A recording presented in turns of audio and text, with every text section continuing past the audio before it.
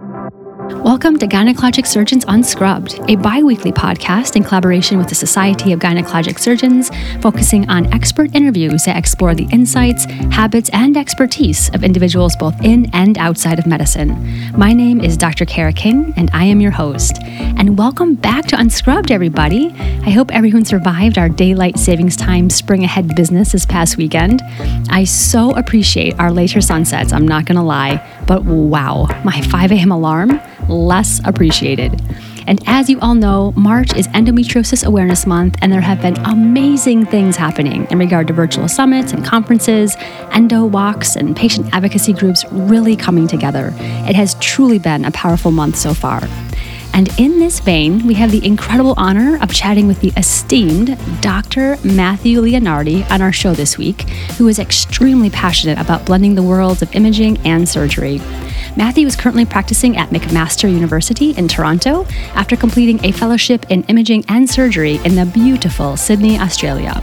He is extremely skilled in advanced sonography for endometriosis and really all pelvic pathology, and is very well published in this area as well. Today, Matthew will talk to us about advanced endometriosis imaging and how it impacts preoperative counseling, planning, and intraoperative surgical intervention. He will also discuss how to build skills in advanced sonography and incorporate this into residency as well as fellowship education. We hope you enjoy. So I am so excited to have Dr. Matthew Leonardi on our show today. We've been waiting so long to get you on here. So Matthew, thank you so much for joining us today on Unscrubbed. Thank you so much for the invitation to be here, Kara. This is an incredible opportunity to talk with you about an amazing area of medicine, a really advancing area of medicine that I'm so passionate about. So thanks for the opportunity. Yes, absolutely. And so we are going to dive into all of your passions, meaning really into imaging and how it integrates with surgery in regard to pre-op planning and surgical intervention. So we're going to get into all of that today. But I want to start out by hearing your story, Matthew. Can you tell me a bit about your journey on how you got to where you are today? Yeah, absolutely. Certainly what I do is relatively unique in the realm of gynecology, and the path to get there was very unique as well. When I did my residency in obstetrics and gynecology at the University of Toronto, I was very fortunate to work with a few key sonographers who made me realize how incredible a tool ultrasound is. This was usually in the realm of obstetrics in maternal fetal medicine settings, but the tool itself was this incredible tool that I just fell in love with. And so over the course of my residency, I realized that I was a bit more gynecologically inclined than obstetrics, but couldn't consolidate how to integrate imaging and ultrasound into that. Of course, we all know how integral imaging is and ultrasound is into maternal fetal medicine, where most MFMs are doing ultrasound, interpreting ultrasound with the patient right there in front of them, interacting in a dynamic fashion.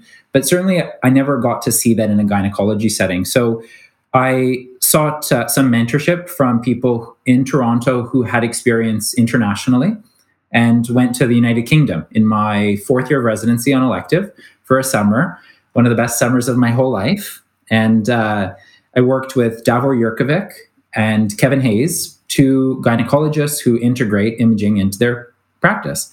And I worked with a number of their trainees, and it was just this mind-blowing, eye-opening experience how gynecologists can use imaging themselves in a one-stop gynecology clinic, both from a diagnostic and management standpoint. So it was that time in my life that I realized that this is what I have to do. How do I do it was the next question. So whilst I was in the UK, I learned about Professor George Condis, who is a Sydney gynecologist, an advanced gynecologic surgeon and sonologist. And he had done his training in the UK, which is where I heard his name. So I reached out to him, and I happened to be going to Australia for a vacation, an elective that same fall. So I met up with him. I said, I'm keen to do fellowship in imaging and in surgery. Would you consider, letting me come to Sydney? And within a few minutes of talking, he's like, yeah, this is a great idea. Let's get the ball rolling. So that took a long time. The bureaucracy was endless, but certainly it got there. So I went to Sydney, Australia to do a combined surgery and imaging fellowship, minimally invasive gynecologic surgery and advanced ultrasound. And so I spent over 2 years there. It was meant to be 2 years, but because of the pandemic, I stayed a little bit longer. And also the weather is a bit better in Sydney. So that encouraged me too. And there, my life continued to change because I got the opportunity to become an expert in advanced surgery and in ultrasound, to the point that I now perform and interpret all of my own advanced ultrasound, not just for endometriosis, but for fibroids, for intracavitary pathology, for ovarian masses, and really utilize it in a dynamic fashion with patients right there in front of me, giving them immediate feedback, integrating the imaging findings with the clinical history, the physical exam, and coming to a conclusion with the patient on the best course of action based on their perspective, really. So then I came back to Canada for a number of reasons, primarily family-driven reasons, and got a job at McMaster University, which is an incredible academic center in Hamilton, Canada. And I'm now an assistant professor here, part of the minimally invasive gynecology surgery program for the fellows that we have. And we're really integrating advanced imaging principles into every patient's care that comes through our doors. We're utilizing it in the clinic, we're utilizing it in the operating room, and certainly the opportunity that the fellows are getting is amazing. My interaction with patients is incredible because this is a realm of medicine that they've not yet really had an opportunity to encounter. So that's where I am today. You are so inspiring. Like, you created your own path, right? I mean, you're someone that really felt where your passion was and then created your own path. I mean, were you the first fellow in Australia at that program? So I might be a bit unique in a Canadian and American setting, but I don't think I'm all that unique in a world setting. So in the UK and in Australia, a lot more gynecologists do their own ultrasound. I would still say that it's relatively rare to bridge the imaging and surgery pillars of gynecology. So there are people who focus more on the imaging side or people who do more surgery, but of course they build relationships with radiologists or sonologists to bring in that piece. But it is relatively rare to sort of bridge both of those pillars. I did pave my own path from a Canadian standpoint by going outside of Canada. But I had a lot of mentorship along the way from colleagues in the UK, colleagues in Australia, and support from people back here in Canada to do that journey. Certainly, I couldn't do what I'm doing now without the support of Dr. Nick Leyland, who's the chair of the program here at McMaster, who saw what I was doing and was so excited by it, was so open-minded to the integration of ultrasound, which he does as well integrate into his practice. He brought me on board and essentially has handed me this incredible practice, fully formed practice of complex gynecology, endometriosis patients. And so I couldn't be doing what I'm doing without support of people all over the world, really. Truly all over the world. Yeah, you're exactly right. Now, talk to me a bit about the ultrasound exposure for Canadian OB/GYN residents. What kind of exposure do you guys get at baseline during, is it residency? It's called residency, right? So, in Canada, we call it residency as well, and we're residents. And so we have a 5-year residency program in Canada, and the programs across the country are all of very high quality. They're all very much standardized by the Royal College of Physicians and Surgeons of Canada. There are guidelines that the programs follow for various rotations, one of which is an ultrasound rotation that I have to say is primarily obstetrics based.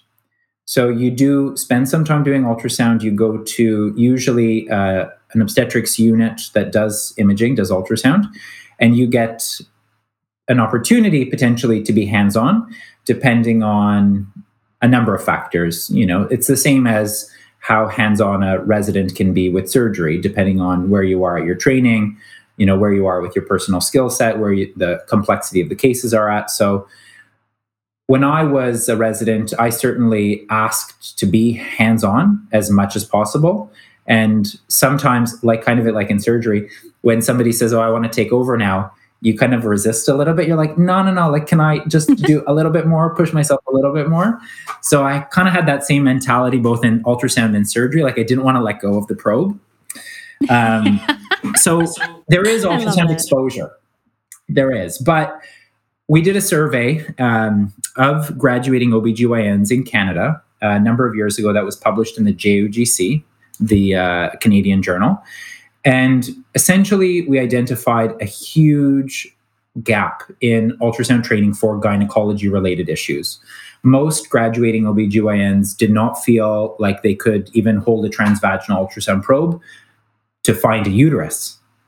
So It kind of makes sense, though, because when patients present to the emergency department with query ectopic pregnancy, abnormal uterine bleeding, it's a sonographer that's scanning and the images are being interpreted by a radiologist. We might look at the pictures ourselves if you're working with a consultant, a staff that encourages you to do that. But that then requires them to actually have the skill to know what they're looking at, which if it's not part of the training program, very few people are going to have that skill. So the gynae ultrasound exposure in Canada, and I think it's probably not that different in the States, is limited. Certainly both in the realm of performing and interpreting. Right now, there are a few centers in Canada that are starting to integrate ultrasound a little bit more. I think the same is happening in the US. And so depending on where you are, if you're lucky and to be in a center that is integrating it, you might get some exposure. Certainly my residents, every time they come to the clinic, every time they come to an OR where we do the ultrasound, we're getting that exposure. Just recently, we had a cesarean scar ectopic pregnancy, and we brought the ultrasound machine to the OR. We did a laparoscopic and an ultrasound guided aspiration of the pregnancy and then an isthmoseal repair. But as we were doing the actual suction aspect, we had the laparoscopic view watching from above, and we had a transrectal ultrasound probe watching from below. And so, it gives trainees an opportunity to see things in different ways. You're seeing it from above, you're seeing it from below, and you can start to consolidate what things look like in normal and abnormal states. Yeah, I couldn't agree more about, it sounds like the training's very similar, like you said up in Canada and here in the States. And I love the idea of really integrating ultrasound techniques in all rotations, right? When you have this 4-week ultrasound block per se, I think it can be sometimes hard to extrapolate how that's meaningful on your day-to-day. So I love the idea of really integrating it. And, we're really unique here at the Cleveland Clinic in that we have tracked residency program as well, meaning we have 1 to 3 month blocks each year we can track into specific areas that the resident wants to improve in. And so many residents do actually focus on ultrasound, which I think is really powerful as well. Well, when you think about the various subspecialties, which is the easiest way to think about our overall specialty, of course, in MFM, ultrasound is such a key role, has a key role in the fetal aspect of a pregnancy. In reproductive endocrinology and infertility, it's very much ultrasound based in terms of acquiring oocytes and doing ultrasound guided procedures like IUI or embryo transfers. If you think about gyne-oncology, almost every decision there is made using imaging, although it's not always just ultrasound. Of course, it's CT and MRI being integrated as well. But majority of our patients who have a gyne-oncology issue start their process with an ultrasound. So just those three alone, you really can appreciate how integral ultrasound is into our decision making. And I do feel a little bit like we've given this a really important piece of our specialty to another specialty, which is of course radiology. And in some ways, what we're seeing with obstetrics is that the MFMs are kind of taking back ultrasound into their own hands because of the necessity to perform it in a dynamic kind of one-stop shop manner. And I think there will always be a role for radiologists and sonographers, and their skill set is incredible. But I do think that there will be a role for us to mimic, as gynecologists, what MFMs have done and bring ultrasound into our practice and use it in a one-stop fashion. I love it. Yeah, you're going exactly where I want this conversation to go. And I'm thinking a lot about that, right? So the skill of the operator and the knowledge of the anatomy is really what dictates if you get high quality scans or not, right? Meaningful and useful scans. So And I'm thinking about the case you just explained, right? Where you had a C-section scar ectopic and you were using ultrasound intra in the OR to help guide you. So who do you think should be doing these scans? Like, do you do all of your own scans? How do you integrate your sonographer? Do sonographers have enough anatomical knowledge to really be able to delineate some of these deeply infiltrating endometriosis nodules, which we'll talk about shortly? I guess, who do you think should be doing these scans in the big picture? So it's a very, very difficult question. If you think about medicine in general, we have essentially gatekeepers to make sure that not everybody in the population gets to the most expert person in a problem. At least that's the sort of model that currently exists, right? We have family physicians who have a really broad knowledge base to understand how to manage issues at first presentation, how to investigate issues at first presentation, and when to refer onwards. And then, of course, we have specialists, and then we have subspecialists. And so, I will never have the capacity to scan everybody as much as I would like to.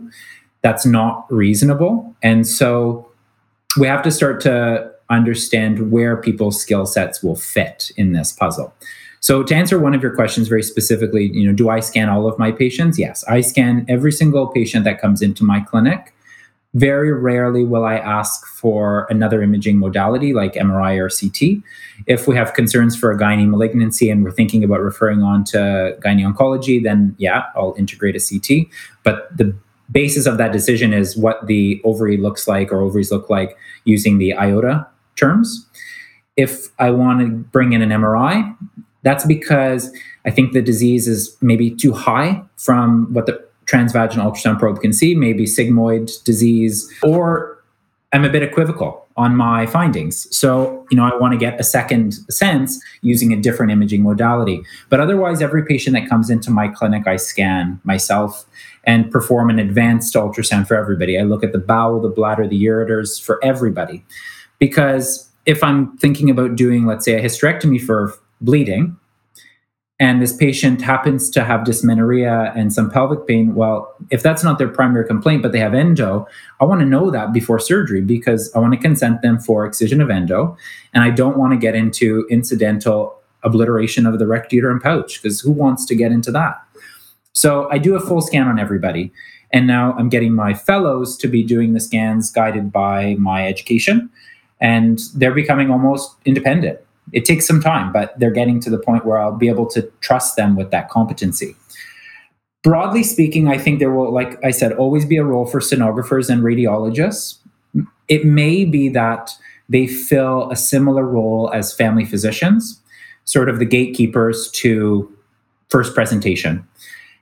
If a patient has an ongoing problem that's persistent or difficult to diagnose, this is where the expertise of a sonologist may come into play. Somebody who has that higher level and more specific knowledge of the anatomy, of the pathology, and really what's also important to gynecologists is the knowledge of how to use the imaging for the clinical decision-making, right? We're making the decisions about how to manage those patients. So the way that the scan is done, the way that it's reported needs to be fashioned so that it gives us the answers we need, right? I think in the future, there will be roles for advanced trained sonographers or nurse practitioners who work in that field. And certainly my experience in Toronto is that nurse practitioners who were trained in advanced imaging for fetal issues, they were doing a lot of the scans.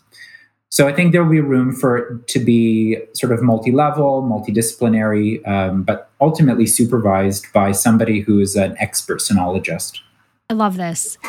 And I don't know if you've stated this before, if I've read it by you before, but from you, I've heard surgeons should not be surprised by what they find at surgery, or more importantly, patients should not be surprised to learn of surgical findings when they awake. And I think you nailed that, right? Like right patient, right time, right surgeon, all the things should be lined up. And unfortunately, it's not uncommon for us to see patients that say, my surgeon dropped a scope and they were like, oh my goodness, you have stage 4 endo, and they burned a few areas and got out. And I just feel like that's such a disservice for our patients when they don't have the right surgery the first time. What do you think about that?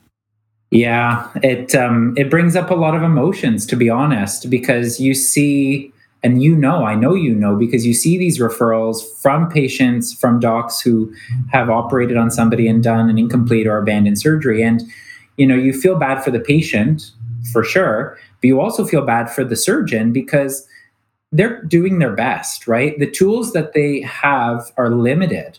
They are not able to ask their local radiologist to do the sliding sign. They're not able to ask their local radiologist yet to look for bowel endometriosis. So if they get into surprises, well, it's kind of understandable at this point, but it's not acceptable. Like, we got to figure out a way to move on from that surprise scenario. So, one of the things that I'm trying to actively do is keep track of how often patients come with this story of peak and shriek surgeries or incomplete surgeries, because we know as people who subspecialize in advanced surgery that this happens all the time. And gynecologists all over the place know, because they're unfortunately getting into these situations where the disease is more advanced than what they were anticipating. But I'm not sure that we have really consolidated this knowledge into a more credible form of information. Like, we haven't actually published to say that this is a real problem, that patients are experiencing peak and shriek surgeries, incomplete surgeries, abandoned surgeries. We haven't really put that into a form that is credible. It's just sort of general knowledge, right? And I don't know, maybe not everything needs to be a publication, but I do feel that when something is published, it becomes a little bit easier to trust because it's gone through a more rigorous process with peer review.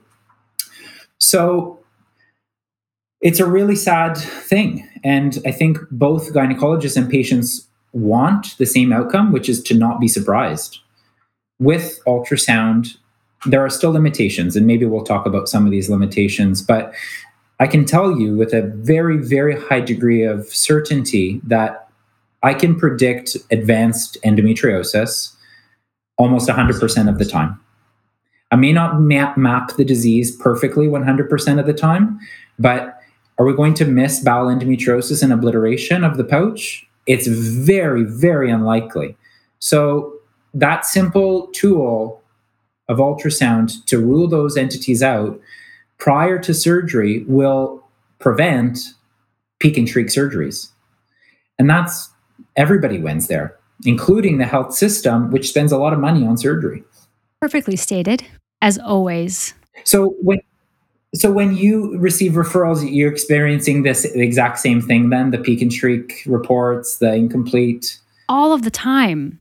Yeah. No, I see it all. Yeah. I mean, endo is a huge part of my practice, as you know, but yeah, every day in clinic, I see multiple patients with this story. And I love how you stated it's not just, unfortunate and emotional for the patient, but that surgeon who dropped the scope didn't want to find that either. And that doesn't feel good for them. And so sometimes you don't know what you don't know. There's some probably knowledge that we can share on all levels. But I agree. I think it just optimizes the entire system when we can have better pre-op imaging for counseling and for pre-op planning, for all the things, right? You stated it perfect. Yeah. So I want to dive into your exact ultrasound that we're talking about. You have so many fantastic publications, sure, really detailing this. One of my favorite is your publication from 2018, right? Entitled How to Perform an Ultrasound to Diagnose Endometriosis. And you go into great detail on the type of ultrasound that you're talking about. And I received a lot of questions when people heard that I was interviewing you about how to really integrate this type of ultrasound at their institution. Like you stated, you're not doing very many MRIs, and a lot of us are being pushed to do MRIs because our ultrasounds aren't that accurate, and a lot of insurance companies won't cover the MRI, so we're kind of in this situation. So talk to us about the type of imaging that you're doing. And you talk about this 4-step system in your publication. Can you talk us through what that looks like? For sure. So, it's much easier to see in a visual sense, so I do encourage people to access the article. It's a free access article published in the AJUM, which is the Australasian Journal of Ultrasound in Medicine. There is, I would say, even a more up-to-date approach to non-invasive diagnosis of endometriosis on imaging on the contemporary OBGYN website, which includes, I would say, even a lot more pictures and videos, so it's a bit more of a visual. But in any case, the ultrasound does have 4 broad components as defined by the International Deep Endometriosis Analysis Group, which is a big international collaborative that has tried to standardize the approach to endometriosis ultrasound, both from a how to do, but also how to report, how to measure, all of these elements of a scan. So more or less, the four components are assessment of the uterus and the adnexa, which really encompass what the standard of care ultrasound is around most of the world. So in the United States, the American Institute of Ultrasound and Medicine, and in Canada, the Canadian Association of Radiologists, with the collaboration of the Society of Obstetricians and Gynecologists of Canada, have published on this standard of care ultrasound, which includes the uterus assessment and the ovaries assessment. And I always say this in the presentations, but they also do recommend a look at the rectuterine pouch or the cul-de-sac for fluid or mass. And you can't see me, but I'm putting those in quotations because they're relatively undefined in the guidelines. So, you could say that mass equals endometriosis, but certainly no general radiologist in the community doing standard of care ultrasound is looking for bowel endometriosis in that area. This is a generalization, of course. So the uterus and the ovaries can be assessed, and they recommend the integration of the MUSA terms and the IOTA terms. So these are papers that are really important, landmark papers that describe how to do and how to report ultrasound on the uterus and the ovaries. MUSA stands for Morphologic Uterine Sonographic Assessment, and IOTA stands for the International Ovarian Tumor Analysis Group. So that's the first step of the ultrasound. The next step of the ultrasound is to look for the direct visualization of endometriosis. And this is in various compartments of the pelvis, the anterior and the posterior compartment. Anterior, of course, is primarily the bladder. The ureters can be incorporated into that, although most endometriosis doesn't directly affect the ureters, but can be in close proximity. And the posterior compartment is where most endometriosis is. It consists generally of the bowel, which is everywhere from the sigmoid down, the uterosacral ligaments, the rectovaginal septum, which is very controversial, and I'd love to talk a little bit about that, the posterior vaginal fornix, and the rectouterine pouch. So direct visualization of disease is essential. Then there is the soft markers element of the 4-part scan. Soft markers are defined, like in obstetrics, as features on ultrasound that might mean something else. So you might see that an ovary is stuck, ovarian immobility. This is not direct visualization of endometriosis, but it may represent endometriosis between the ovary and the pelvic sidewall, for example, or between the ovary and the uterosacral ligament. Soft markers also consist of site-specific tenderness. Now, I have to say personally, this is, I think, one of the most controversial pieces of the ultrasound because most patients with endometriosis have some element of chronic pelvic pain and pelvic floor dysfunction. So, of course, the ultrasound probe is hitting the vaginal mucosa, the pelvic floor muscles, and then the structures inside the abdomen. And so a lot of patients have site-specific tenderness, even if they don't have direct visualization of endometriosis. Then there is the final component of the ultrasound, which is the sliding sign, which truthfully is also kind of a soft marker.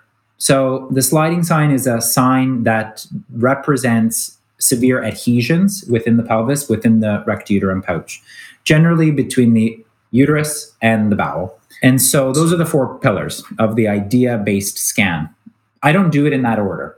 I do it in a slightly different order that makes a little bit more sense based on the essentially geography of the ultrasound probe. As the probe is entering the patient's vagina, I'm looking at the vagina, I'm looking at the lower rectum, the retroperitoneal rectum, and I'm looking at the rectovaginal septum. So even though those are for direct visualization, they're the first things I do. And I follow the bowel immediately as I enter the abdomen. So as soon as we enter the intra-abdominal compartment beyond the lower rectum, I'm following that rectum as high up in the patient as I can. Once I do that, and that's my visualization for the bowel endometriosis, I usually then bring the probe back into the place that's best to view the uterus. Most of the time, that's in the anterior vaginal fornix because most patients have an anteroted uterus. But in those that don't have an anteverted uterus and have a retroverted uterus, the probe settles more nicely into the posterior vaginal fornix. So that's when I start to look at the uterus, and then I look at the ovaries. And usually when I'm looking at the uterus, I'm also doing the sliding sign sort of built in to it all. And then after that is when I go looking directly for the deep endometriosis elsewhere in the pelvis. So that's kind of the broad approach. This is a little bit of a plug, but there is a Cleveland Clinic meeting that's upcoming, the controversies in endometriosis, adenomyosis, and fibroids. And I will be giving a very prescriptive talk on how to perform ultrasound for endometriosis with lots of visuals, videos, and images. And it's what I've just said, but in a more instructive fashion, a bit more organized. And so I encourage people to consider registering for that. That's fantastic. Yeah, it's perfectly timed with Endometriosis Awareness Month, right? Middle of March. So it's March 19th, 20th, and 21st. So that was a great description. I know it's hard when you don't have videos and pictures, but that was fantastic.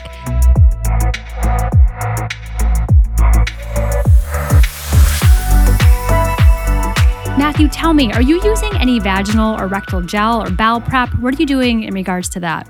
I'm not. No, it's a completely plain transvaginal ultrasound. Of course, it's well lubricated, and there's gel in between the probe and the probe cover. That's it, really. The bladder of the patient is empty. They don't have to worry about filling their bladder before the scan, sitting in the waiting room with a bladder that's about to burst. So patients quite like that piece. They don't have to do bowel prep. We don't have to put in gel in the vagina. It's a very plain transvaginal ultrasound. There is a technique that we've published on called saline infusion sonopodography. And by we, I mean Professor George Condis and our team in Sydney. We have essentially hijacked the sonohysterography or tubal patency ultrasound assessment by allowing the fluid that is put into those places to travel through the fallopian tubes and fill the rectouterine pouch. Sonopodography is really sono pouch of Douglasography. I'm trying more and more to call it the rectouterine pouch because the publication in the AJOG, which talks about proper nomenclature of female pelvic anatomy, encourages rectouterine pouch. There's also some part of me that wants to take away the name Douglas, which is a male name from a female anatomic space. So there's that piece too. But in any case, that's what our technique is called, sonopodography. And so we're actually putting fluid into the pouch and utilizing the fluid to create planes that don't otherwise exist. In a baseline pelvis without fluid, the small bowel, the large bowel comes up and abuts the uterus and the peritoneum. But when fluid is there, those structures start to move apart, which allow you to actually inspect the peritoneum and the uterosacral ligaments, the peritoneum overlying those uterosacral ligaments a lot more clearly. And this is a way to increase our ability to diagnose superficial endometriosis, which has remained the most enigmatic form of endometriosis, and yet it's the most common form, to diagnose using imaging. So that is something that we are doing a little bit more in terms of additive pieces to the scan. And in regard to your SPG, what are you guys injecting into the uterus? I think I read that you guys are using 2 mils of gelofusine, 8 mils of normal saline, and 1 milliliter of air. Is that usually what you inject? So that's for the tubal patency assessment. So on Hycosi, we definitely want fluid with some contrast. So gelofusine is essentially an anesthetic agent. We don't really use it in gynecology, but you can create a very densely white fluid substance by mixing it with normal saline and agitating it. So that's what we use for Hycosi. And for the saline infusion sonopodography, we want an anechoic fluid. So we want a clear fluid as best as possible. So normal saline would work best for that. By the time, if you're going to do all these 3 procedures together, sonohysterography, Hycosi, and SPG, sonopodography, then you'd have to wait for a few seconds for the gelofusine and the normal saline to settle once it fills the pouch, because they'll separate and then the fluid will become anechoic. And you can see it. I got it. Yeah, exactly. And then do you have any tips on looking at the anterior cul-de-sac in patients with multiple C-sections, right? So the scarring of multiple C-sections, right? Can that look like endo there as well? So I wouldn't say it looks like endo per se, but there are features on ultrasound that we need to start to look for. So just like you want to know about the rectouterine pouch obliteration state preoperatively before you plan a patient's endosurgery or their hysterectomy, it would be very useful to know whether the bladder is very stuck or not at all. Not to reveal secrets and spoilers, but we're starting a diagnostic accuracy study at McMaster, whereby we're going to use ultrasound to predict the presence of bladder to uterus adhesions in patients who are undergoing a hysterectomy. The goal is the same as the goal for endometriosis: minimize surprises, maximize surgical preparedness, and optimize the informed consent process for patients so that way they know if they're at risk for a bladder injury or not.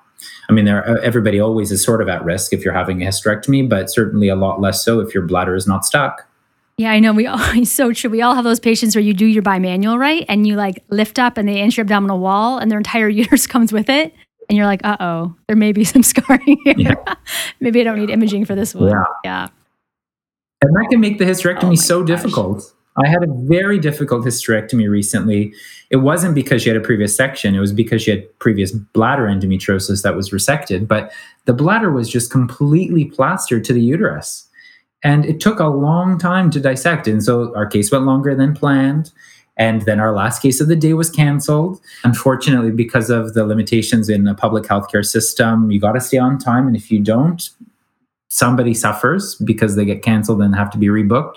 So it's very sad for everybody involved. But knowing about that situation preoperatively would have been very helpful. So that way I could have just booked the case for an extra hour or two and planned my day more appropriately. Absolutely. We've all been there for sure. So I love the way you delineated all those different spaces that you evaluate with your ultrasounds. Do you have a specific template that you use that you fill in? And if you do, would you be willing to share that? Or do you have any references and places that want to get this up and running?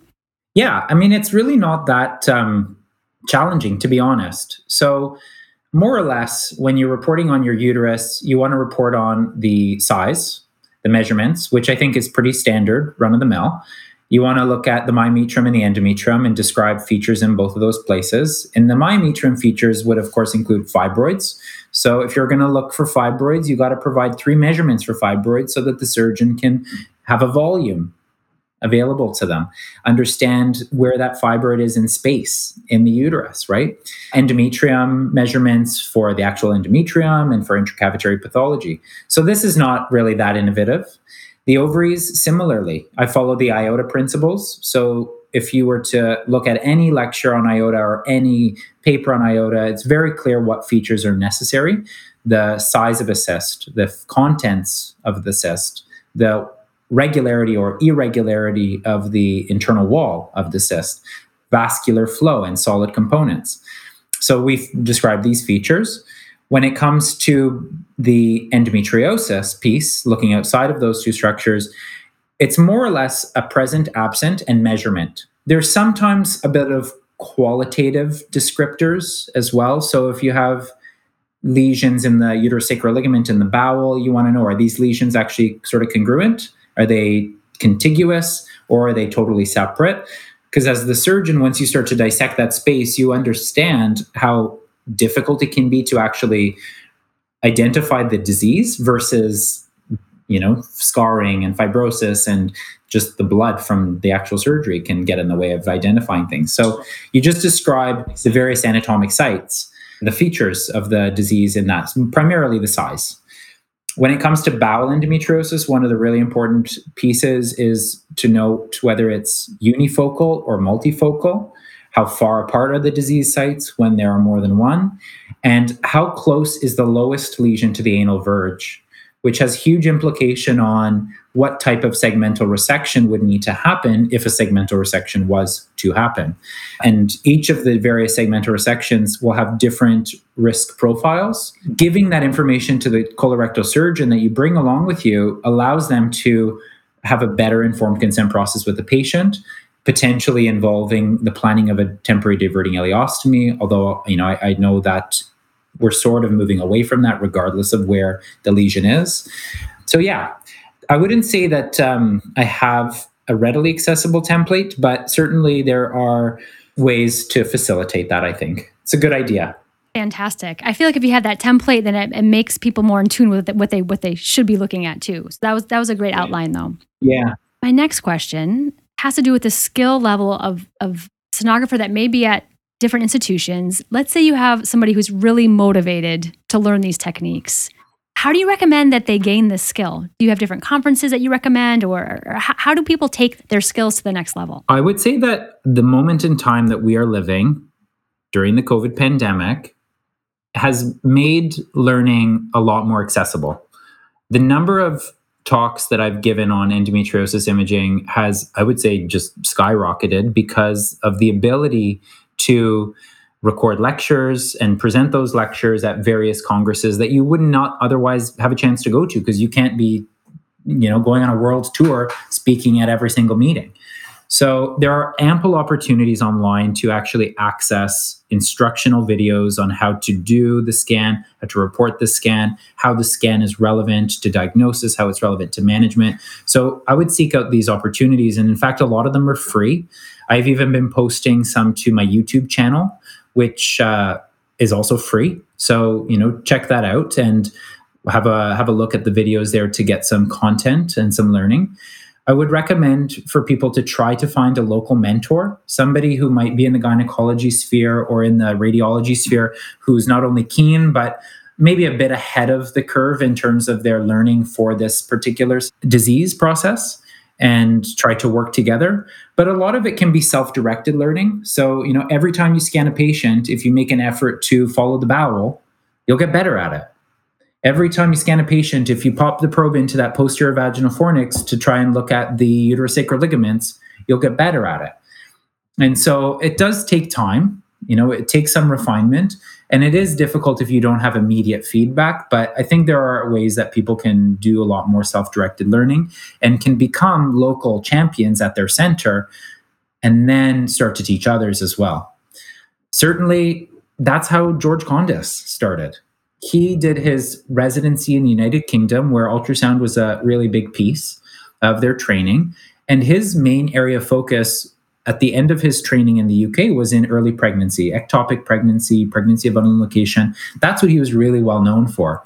When he got to Sydney, he started to be doing more advanced gynae imaging, and he was almost self-taught on how to do this. And he's one of the leading world experts in this manner. So, I think it's definitely possible if you're motivated and you have some time on your side to access resources. Really great points. And I'd also bring up the opportunity to go back and review your images after you do your surgery, right? So one thing I always have my learners do is obviously review all the images before surgery, do your operation, and then go back and look. And that really helps close the loop. For sure. So one of the amazing things about being a sonologist and a surgeon is I have a built-in loop. So I know what the images are, then I know what the surgery is, and then I think about my images and I think, God, I saw a lesion in that left uterosacral ligament, but it's not there at surgery. So what did I see?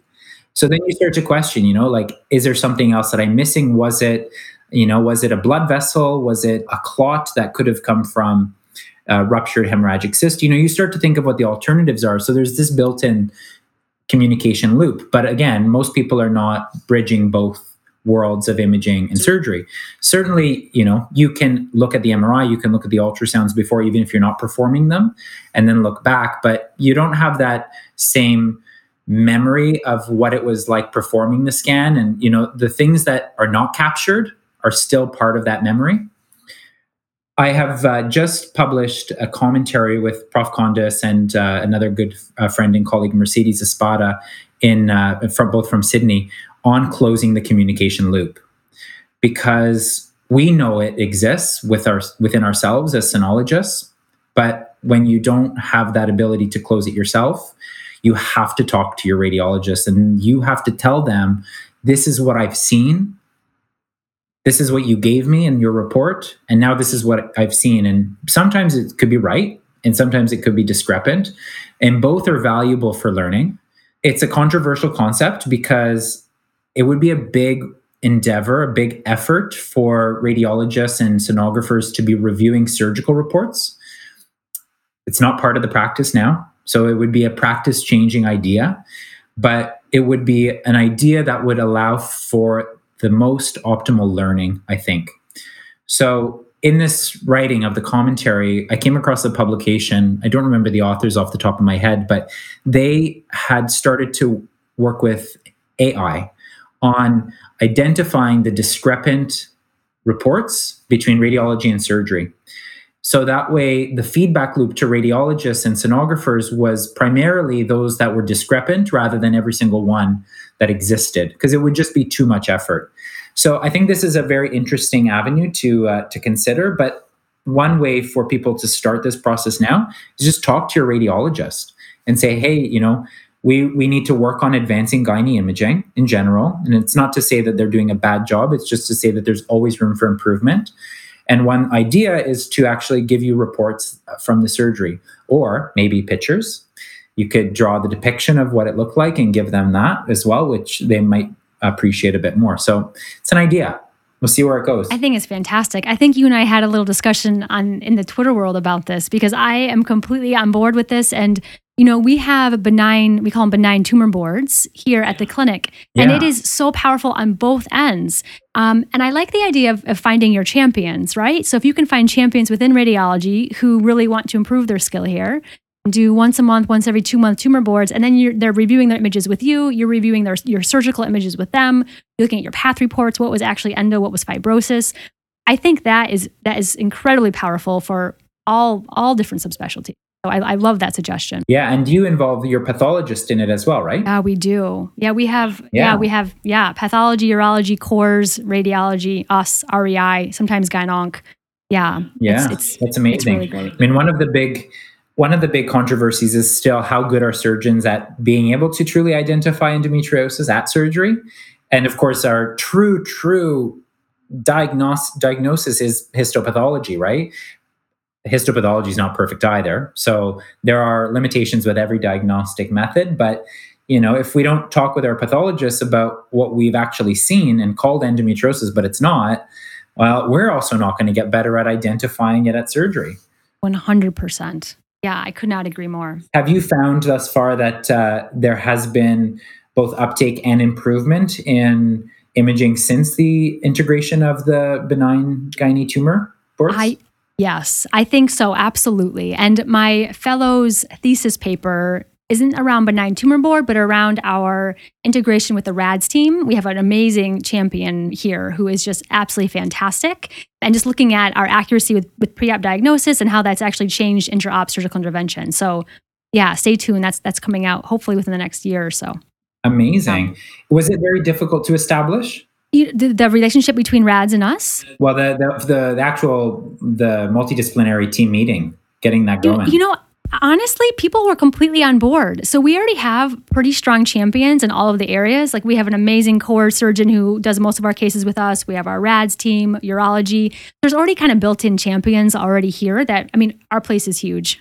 So we kind of already had that there.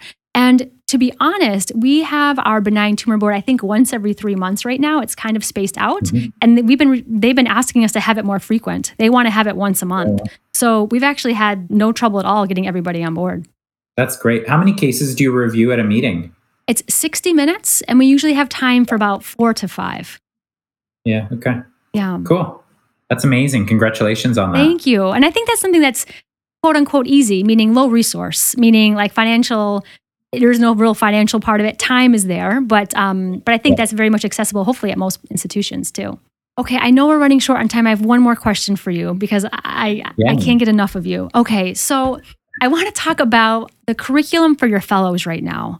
So tell me, what does your curriculum look like for your fellows? I know you published a paper about how one size doesn't fit all, right? For teaching about ultrasounds, you looked at learning curves and all these things. What does your current curriculum look like, and how does it feel for your fellows? This is an evolving area, I would say. So, like I said, I was very fortunate to be invited into MIG's team at McMaster by Dr. Leyland. And Dr. Leyland and Dr. Sarah Scattalon were the core players of that MIG's team. And so now I'm part of that team. And both of them did, to a degree, integrate ultrasound into their practice, but it's taken a sort of a new life now, a much larger life than previous. So we're figuring out how to best integrate the imaging piece into the fellowship. I am still getting my footing here. So while I have an actual clinic space and I have patients and tons of them at that, and we're scanning each of those, it's still limited in terms of volume for training in ultrasound.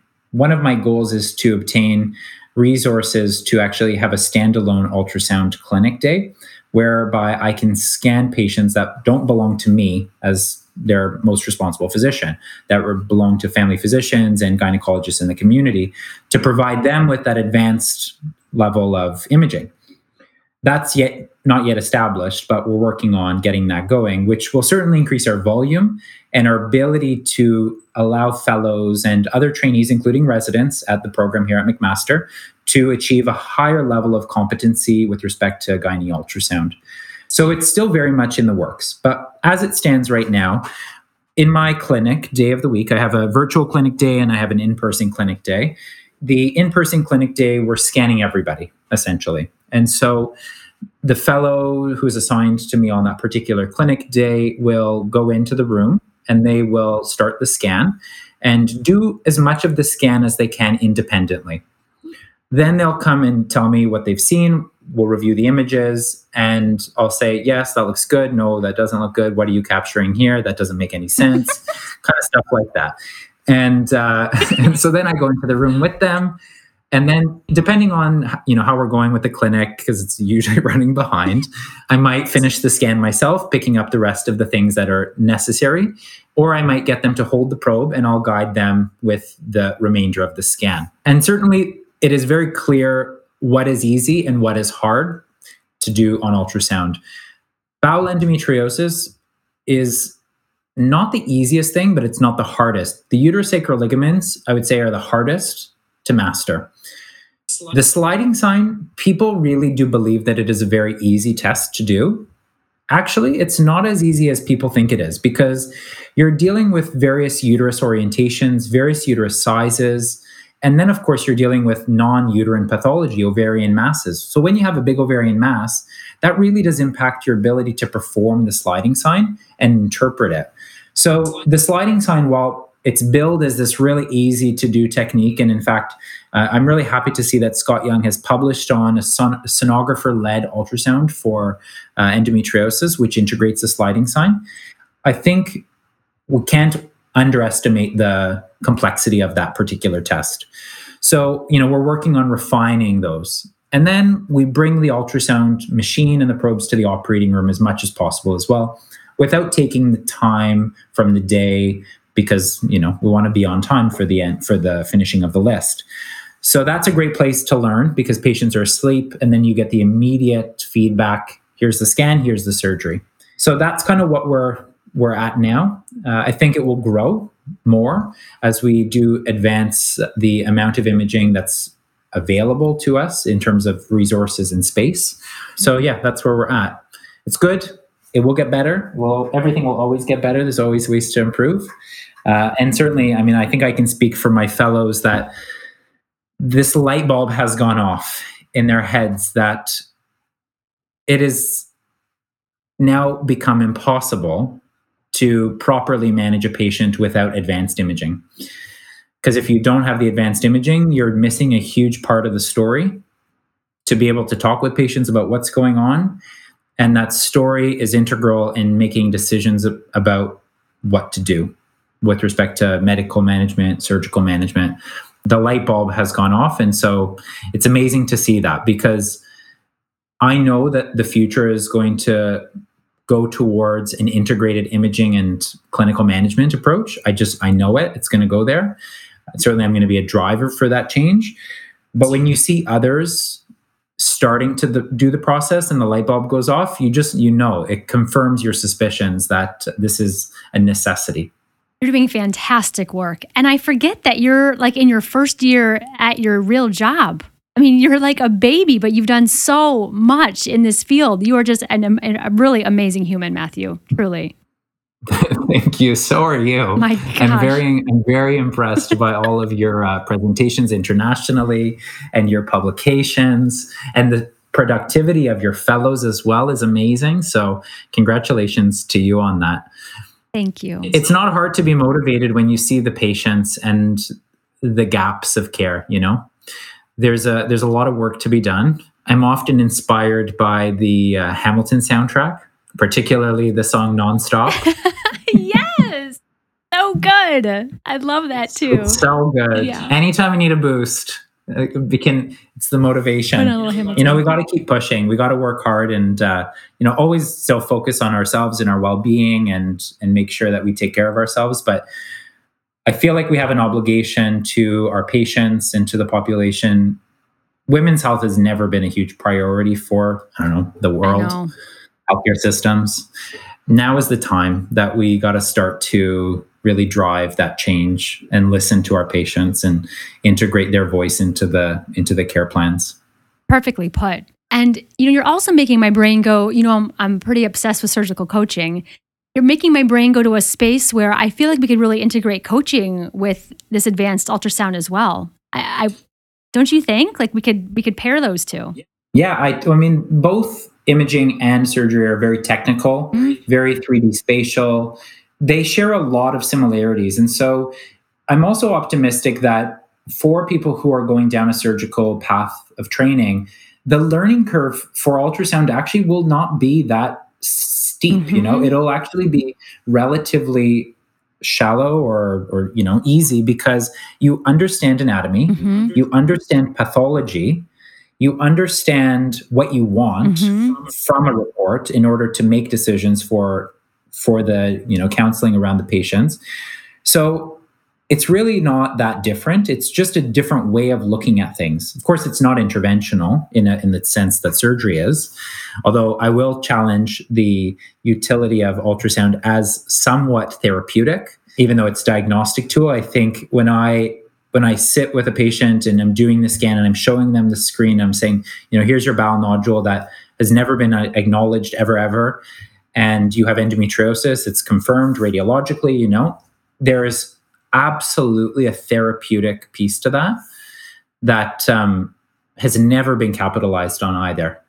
Diagnosis as therapy. Wow. That is powerful, right? Some of these women have had years and years and years of people saying, this is just your period. Like, this is the way it's going to be. And having that validation that there's something there causing that's huge. And in a way that's a bit more tangible than simply telling somebody, I think you have endo based on your clinical symptoms. And not to negate that, because in a world where imaging is inadequate or just not advanced enough yet, we have to validate our patients and say, your experience is real. We think you have endometriosis based on what you are telling us. And that's still, going to be necessary for the foreseeable future until we really advance the imaging. But when you turn the screen and you say, here's your endo, it's seen by me, it's seen by the patient, even though the ultrasound screen looks generally like clouds or a blizzard to them. They see what you're pointing at and they say, okay, wow, like now I actually see what I have. It's real. And in a way, it gives them control over a disease that has completely ravaged their life for so long. So, I think we're moving to a brand new territory here that's never really been explored. I talk a lot about this on Twitter and social media, this interface between imaging and surgery or imaging and clinical medicine. And I think there's an opportunity for us to really open up so many doors, answer so many interesting questions that remain by, considering that this is the direction we need to go. Well, Matthew, I think our time is up for this hour. I cannot thank you enough for your time and your expertise and for your continual energy in pushing us forward. So thank you so much for your hard work, and we hope to have you back on Unscrubbed sometime soon. Thank you. Yeah, definitely. I love that, and we can maybe do part 2 on just rectovaginal septal endometriosis. We could do. We can do an hour on that. We can talk about that for a long time. No, there's a million other things to talk about in this realm, and talking about other entities like fibroids and adenomyosis, another enigmatic condition. So yeah, that interface between imaging and surgery is the possibilities are endless for beyond endometriosis. So anytime. Thank you so much for having me, and I look forward to the final product. Awesome, Matthew. We'll talk to you soon. Thanks so much. Bye-bye. Bye-bye. Talk to you soon, Kara. Bye. And that is all for this episode of Gynecologic Surgeons Unscrubbed. Join us next episode for more expert insights and perspectives. From all of us at the Society of Gynecologic Surgeons, thanks for listening.